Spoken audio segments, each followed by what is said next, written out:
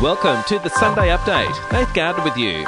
Australia's new Defence Minister has spoken at a security conference in Singapore, warning of an arms race in the Pacific. Richard Marles has questioned China's intentions as it moves to strike security deals with Pacific nations.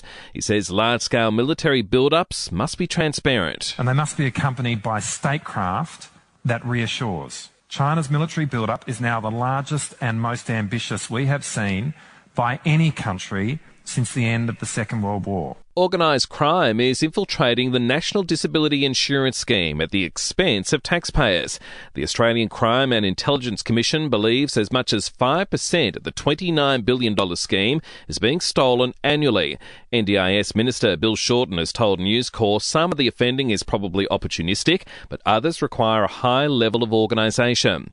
As Russia continues to bombard Ukraine, Ukrainian officials are appealing for international help, saying the army is running out of ammunition. In China, another round of mass COVID testing has begun in Shanghai for most of the city's 25 million residents. Areas have been locked down this weekend, just a week after coming out of a 2-month lockdown. Protesters have again rallied across the United States, calling for stricter gun laws after a spate of mass shootings. And back home, Western Bulldogs player Bailey Smith will be interviewed in the next few days by the AFL over images showing him with an illicit substance. The club says it was filmed during the off-season after the Dogs' grand final loss. The midfielder says he's ashamed and he spiralled out of control at the end of the season. And that leads us to sport, and it's brought to you by Ladbrokes Mates Mode, the better way to chat, share and bet together. T's and C's apply, and remember, gamble responsibly. Call 1-800-858-858. A bruised and battered Broncos have got up to beat Canberra at Suncorp Stadium to notch up their 7th NRL win on the trot.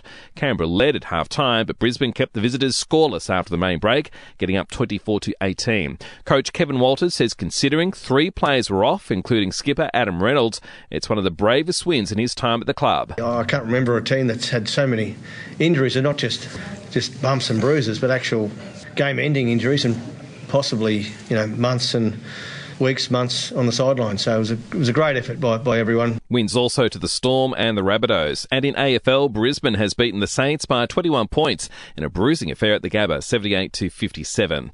And for even more sports news, make sure you check out the Sports Update. You'll find it wherever you're listening to this show. To entertainment news now, Patty Newton will present the inaugural award named in honour of her husband, TV legend Bert Newton, at next weekend's Logie Awards. The award is for Most Popular Presenter.